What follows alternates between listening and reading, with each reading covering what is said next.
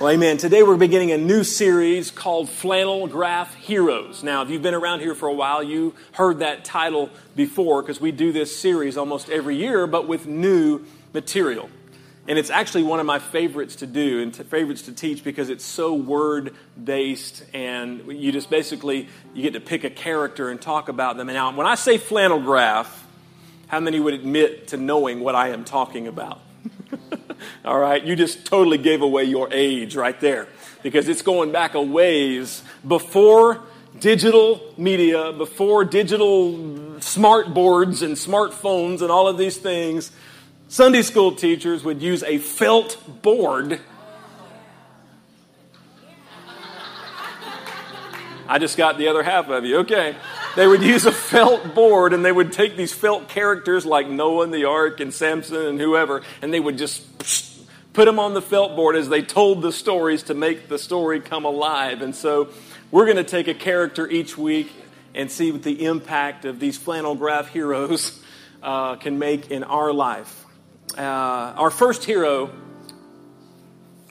and I debated whether or not to start with him, because this is probably not one that your Sunday school teacher would have used. Well, I know they would not have used. We're going to be talking about Hosea today.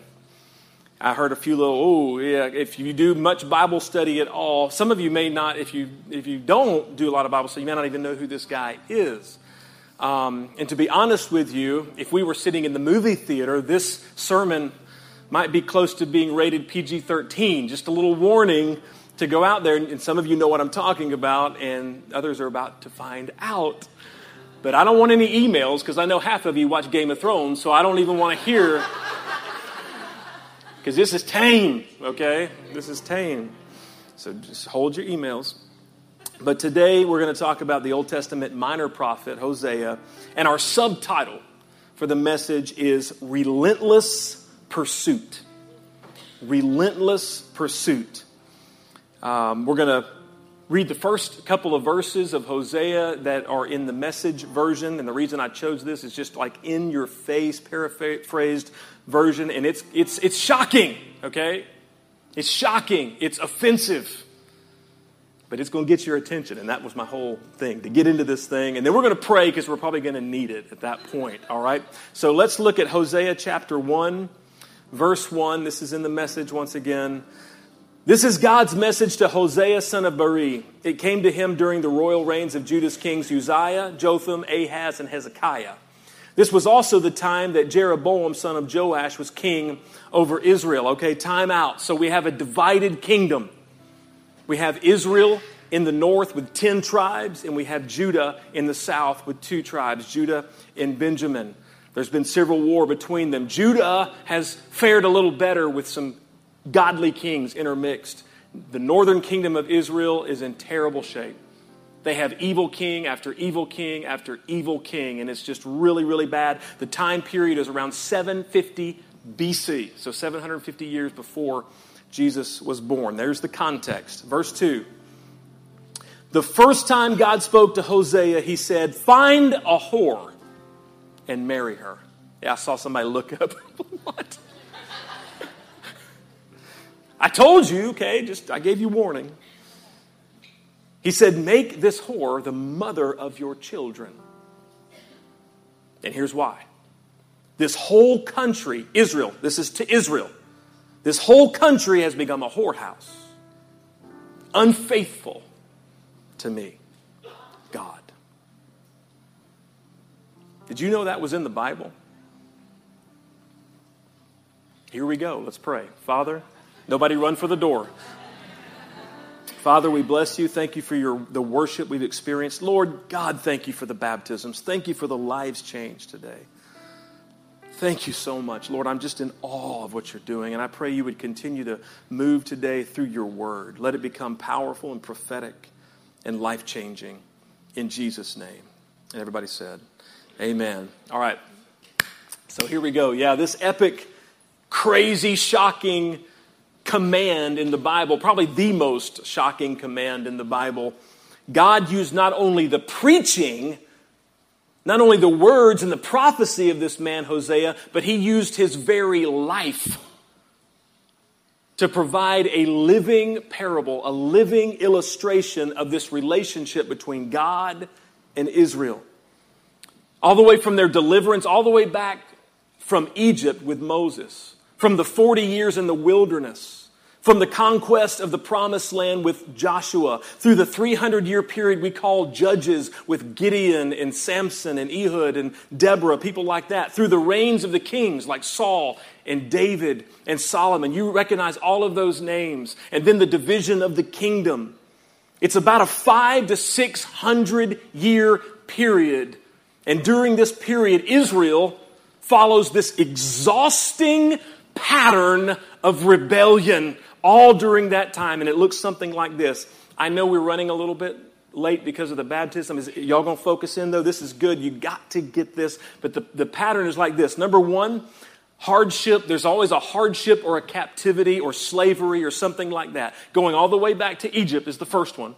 They were enslaved. They were in captivity. They had a problem. They had a terrible situation. And so there was a hardship and a captivity. And then secondly, they cry out to God. This is a pattern, okay? This is the pattern. They cry out to God. They ask God for forgiveness. They ask God for help. How many have cried out to God? Come on. We've all done it. We cry out, Lord, forgive me. Please send somebody to help me. Send somebody to rescue me.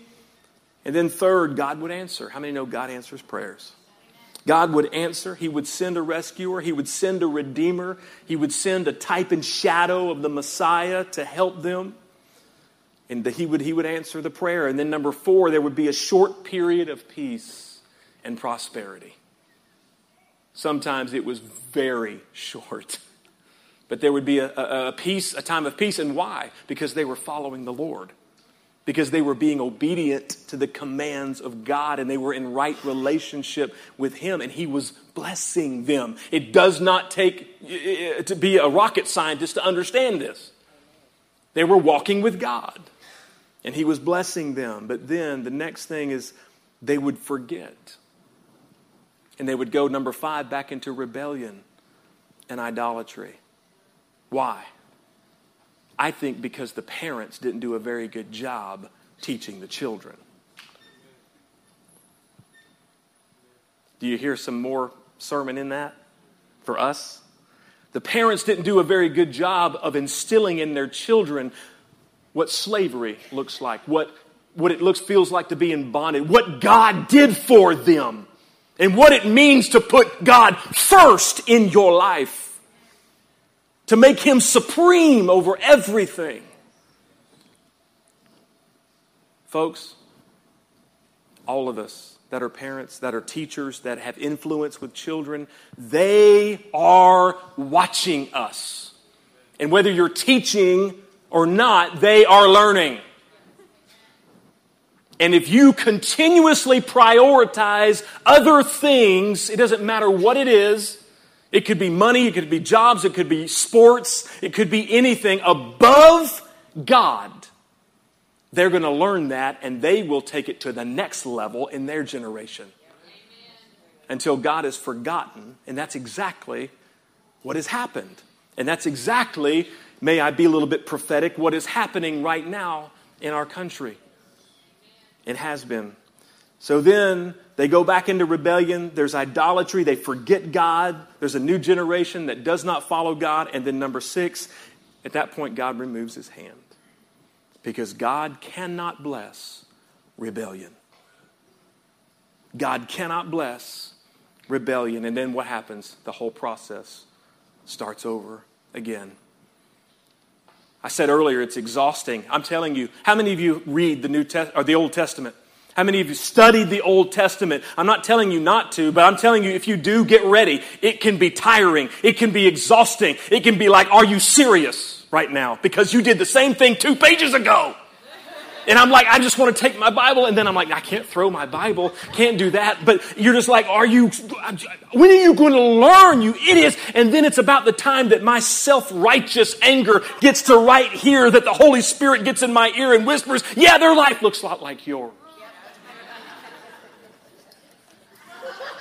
And then He does like this spiritual mic drop. Bloop.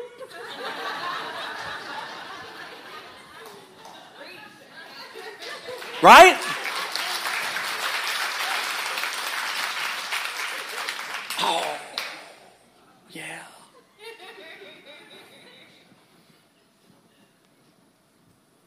It's like the circle of death. It's amazing when you get a word like that and you pick the Bible back up, begin to look at the Old Testament again with fresh vision. And then you begin to see what's really there. And let me tell you what's really there.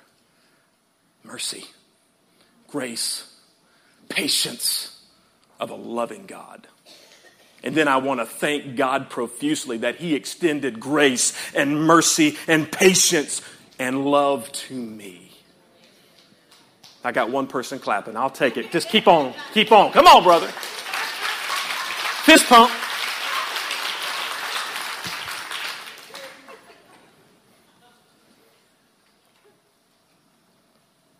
See, none of the other prophets in that time period had much success in this.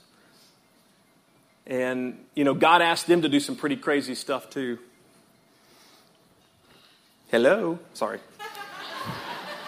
It's the Holy Spirit. Listen to this pastor right now. God asks some crazy things of other prophets. Listen to me. Focus in. But He goes way off script here. Can I get an amen? He goes he's not just using and giving a sermon. He's not just giving prophetic material and words. He's using somebody's life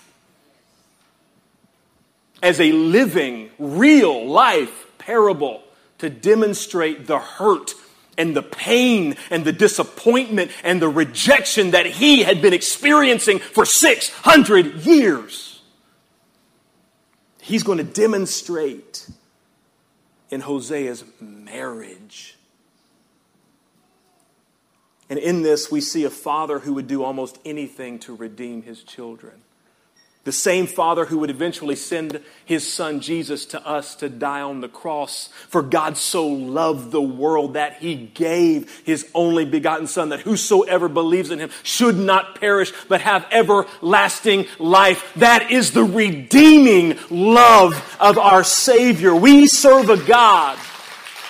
We serve a God who loves us. We serve a God who knows where we are personally and knows what we're going through. We serve a God who will relentlessly pursue us even when we're making the worst decisions of our life, even when we're running as hard and as fast away from Him. He will continue to try to chase us down, even if you've made the worst decisions over and over, dumb decisions over and over again. As long as there is breath in your lungs, I'm telling you, there is hope today. And the reason is because we have a God who will relentlessly pursue us.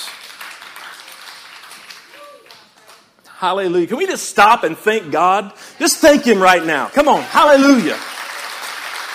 Thank you, Jesus. Hallelujah. Now, this pattern of rebellion, as I've already said, it's not just about Israel, it's about us. How about we stop going around in circles, folks? Do you know you're going to continue to go around in circles until you pass the test? You're going to have to take it over. I hate tests. Anybody be like, oh, I just love tests. Give me a test. Nobody ever said that in the human, except for Sheldon, if you watch Big Bang Theory. It's over. I'm sorry. Series is over. I'm still recovering. But nobody loves tests. But you know you're going to have to continuously go around that mountain. How about we get off that treadmill where we're putting a lot of effort in to go nowhere? How about we surrender to the will of God?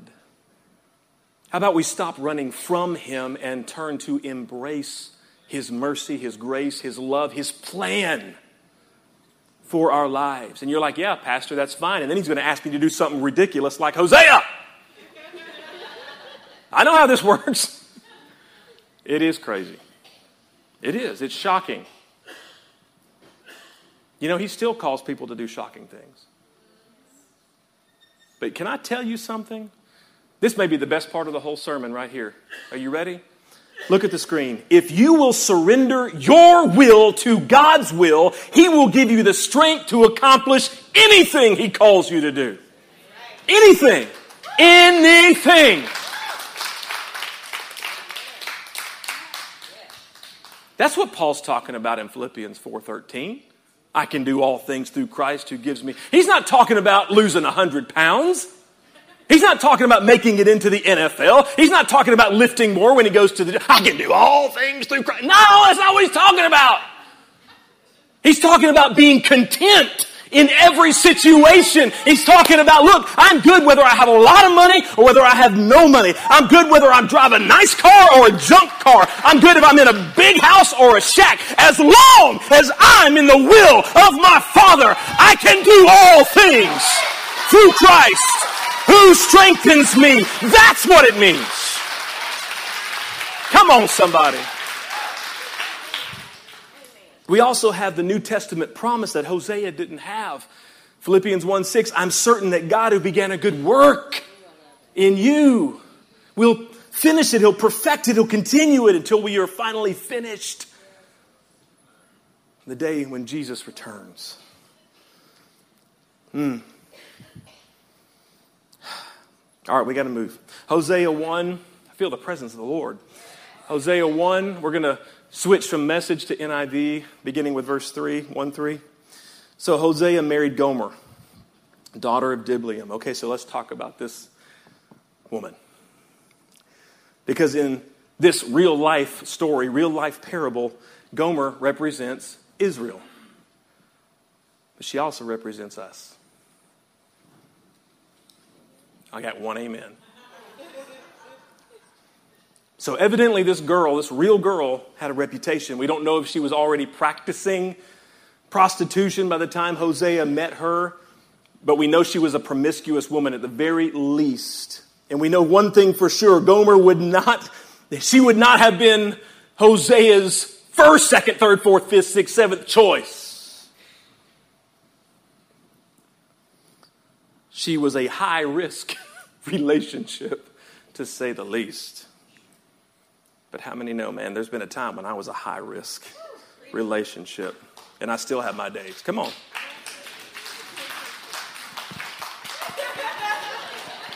Not me, brother. Not me. I'm sanctified. I don't know what's got into me. I'm feeling really just something. But listen, he would marry her. She would eventually leave him. Multiple times. She would go back to her life of prostitution over and over. And here's the deal. God knew she would. That was the point of the illustration. Now, Gomer herself, back at the beginning of this thing, just imagine how very surprised and confused she would have been, knowing her life, when she found out that Hosea was not just going to proposition her for sex like every other man had, but he was actually arranging for their marriage. And in that culture, that was out of her hands. And she had a dad, no doubt, who was on cloud 9 to get rid of her. Because he knew her life. And he's like, Mary? Woo! What do I need to do? Here's a goat. What do I need to do? I mean, he was ready to roll.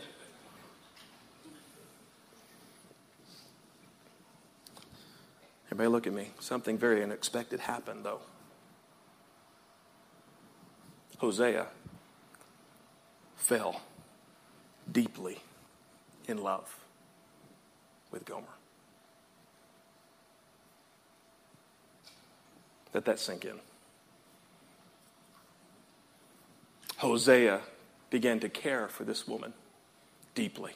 And he began to be desperate for her to forget and move on from her past so they could build a beautiful life together. But Gomer, she seemed completely cold and ambivalent towards Hosea's love. But just think about where she was coming from. She had built up so many walls from the one-night stands and the cheap relationships that she didn't think there was any chance of any kind of substantial, real, wholesome, pure relationship in her life. I'm preaching to somebody because God wants to break through that wall. It seems that marriage simply changed the label on her behavior from promiscuous to adulterous. And again, none of this is taking God by surprise, because he had been experiencing this rejection for 600 years. Here's a point. This is important. We cannot truly understand the grace of God without understanding the meaning of covenant. That's why God chose to use an extreme marriage to demonstrate the extreme unfaithfulness of Israel. Because marriage is a covenant relationship. Marriage is defined by lifelong vows that declares faithfulness to the other person forever, till death do us part.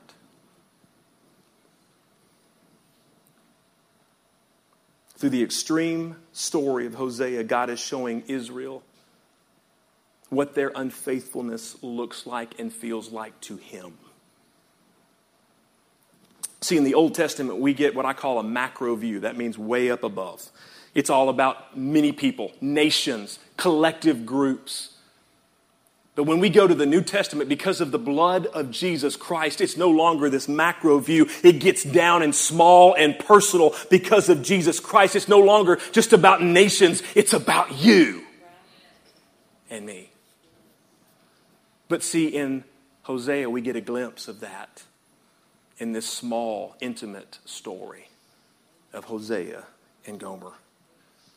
And we see the anguish. Come on now. We see the anguish of God through the anguish of Hosea. Just like any spouse, if you're here and you've ever experienced that rejection, that hurt, that disappointment of an unfaithful spouse. Verse 3. I'm going somewhere. I know this is heavy right now. Just say, Lord, get there, Alan. Get there, brother. Come on, this is heavy. It's going to get a little heavier first.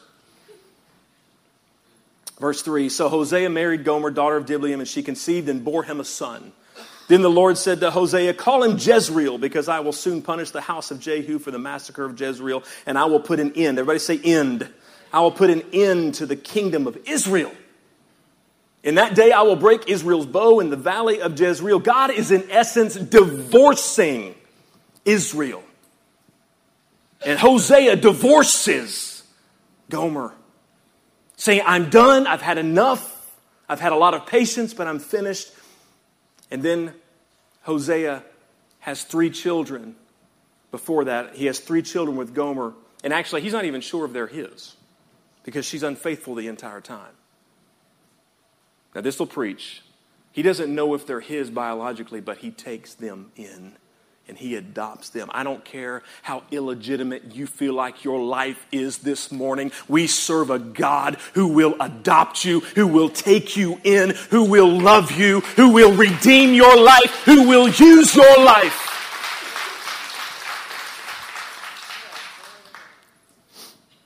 But then he has him name these kids horrible things that represent what's happening. The first, Jezreel, was referring back to a massacre. So the people of Israel would, as soon as they heard Jezreel, they would have been thinking bloodshed and judgment and wrath. And they would have realized God's going to be pouring out judgment on them because of their idolatry. And by the way, God was justified in that because of his word. But what we need to understand about this boy's name doesn't just apply to Israel. Everybody look at me. We're all Jezreel. We're Gomer and we're all Jezreel. We all deserve judgment. We all fall short of what? The glory, the holiness, the perfection of God. We all have sin that has to be dealt with.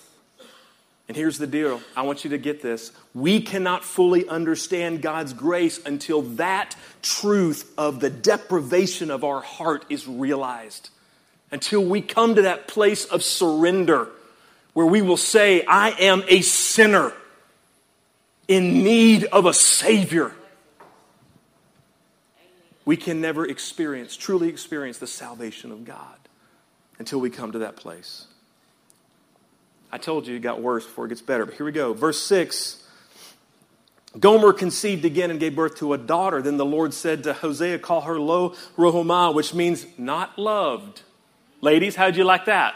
Come into the world. This is not loved. Isn't she beautiful? How awful. Not loved. I will no longer show love to Israel, that I should at all forgive them. So it's not looking good with these first two kids. We've got judgment, bloodshed, wrath, and then we've got not loved. Awesome. Let's go to verse 8. After she had weaned, not loved, Gomer had another son. Then the Lord said, call him Lo-Ami, which means not my people. For you are not my people, and I am. Say, I am. I am not your God. The literal Hebrew here is, I am no longer your I am. How many remember Moses in the desert with the burning bush when he said, who should I say sent me to Pharaoh? And God said, I am that I am. He's saying, I'm no longer that. So we're 3 for 3 on the kids. It's bleak, it's depressing, it's dark. It's like, are you kidding me? What are we going to do? It's hopeless. How many have ever felt that way? Probably every one of us at some point in our life. Some situation, some job, some relationship, some situation with our kids, something. We felt hopeless. This was a hopeless situation, it seems. And then, y'all got to get this, out of nowhere. There's no transitional statement. There's no transitional verse. Out of nowhere, we get Hosea 1:10. Yet, everybody say yet. Yet the time will come when Israel's people will be like the sands of the seashore, too many to count. Then at the very place where they were told, at the very place where they were named, you are not my people, you will be said, you are the children of God. Out of nowhere. Out of nowhere. Theologians and scholars call this verse the great reversal. The great reversal. I don't know about you, but I've had a few reversals in my life. I'm thankful that I serve a God of the great reversal. I'm glad I serve a God of the second, third, fourth, fifth, sixth, seventh, eighth, ninth, 10th chance. I'm thankful that I've got a God who will pursue me even in my stupidity. Even when I've done the dumbest things you can imagine, He pursues me because He loves me, and His grace is so incredibly big and powerful. And there's a reversal if I'll turn and bow my knee and repent. And there was coming a reversal. Out of nowhere. I mean, because look. All those other verses that were dark and bleak, they're still true. They're still there. They're still in Scripture. The judgment is still coming. The unfaithfulness is still prevalent. But God is never satisfied to leave His children without hope. And He is not satisfied to leave you this morning without hope. God has divorced Israel just as Hosea has divorced Gomer, but in both cases, the big grace of God will eventually completely obliterate the law in Jesus' name because of Jesus, because of Him. After stating that Israel had forfeited their status as the people of God, the text, again, without any kind of transitional statement, if you're a literature person, there's nothing there. It just reaffirms the ancient covenant with Abraham. Covenant with Abraham all the way back in Genesis 22. Why suddenly is this covenant coming back up? Because God was there with Abraham. Because God is the same yesterday, today, and forever. Because God is the God of His Word. And He remembered His Word. He remembered His covenant. God is the God of Abraham, Isaac, and Jacob. And His name was changed to Israel. And God remembered He had a covenant with the people of Israel. And He could not, even though He wanted to, even though you can see His feelings and His hurt and His pain, He loved so much that He would not give up. He continuously pursued. I know it's hard to clap to this. This is stuff. That if you can see your life in this,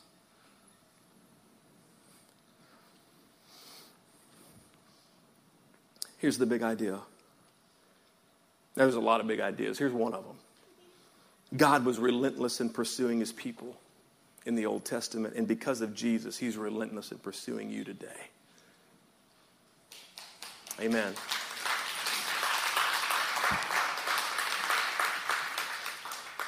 So in closing, Hosea's struggles with his unfaithful wife overlap perfectly the pain and the disappointment that God experienced with Israel. We know that. That's the point. But it goes even further. We don't have time to read it all. This is in chapter 3. Sometime after the birth of the third child, which again, Hosea doesn't even know if it's his. Gomer leaves him again. Goes back to her life of prostitution, and this time becomes enslaved to a man, a bond slave. And then God, in chapter 3, commands Hosea to go once again. Love her again. Chase her down again. And redeem her. That word means literally to buy back. He pays a hefty price to buy her back and bring her home. And I say all of that because it's a foreshadowing, it's a beautiful picture of the price that Jesus would pay on the cross to buy us back and redeem our lives from hell. Amen.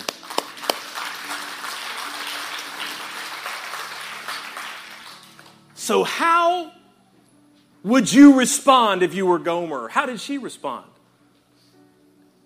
Did the credits roll beautifully?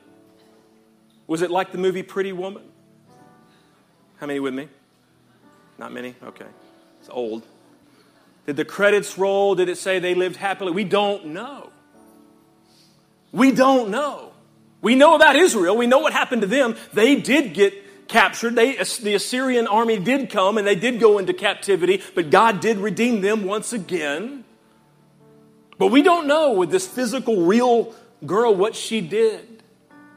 And I think God leaves us with that tension because there's tension in our lives to deal with every single day. There are tensions that we have to trust God with every single day. Everything doesn't just wrap up beautifully like it does in a movie. In real life, you've got to actually live the next day by faith. But here's what we do know. If Gomer responds in kind, then she builds a beautiful life with this man. And as God relentlessly pursues us, if we will turn away from the world and we will receive and embrace his redeeming love, then we can live a life of purpose and meaning and grace and blessing. A life that's worth living.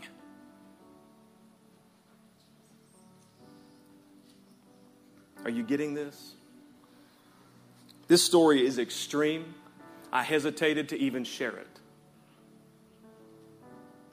It's extreme, but it demands that we open our eyes to the greatest love in the universe, the redeeming love of our Heavenly Father. Not just for a nation, not just for Israel, but for you and for me.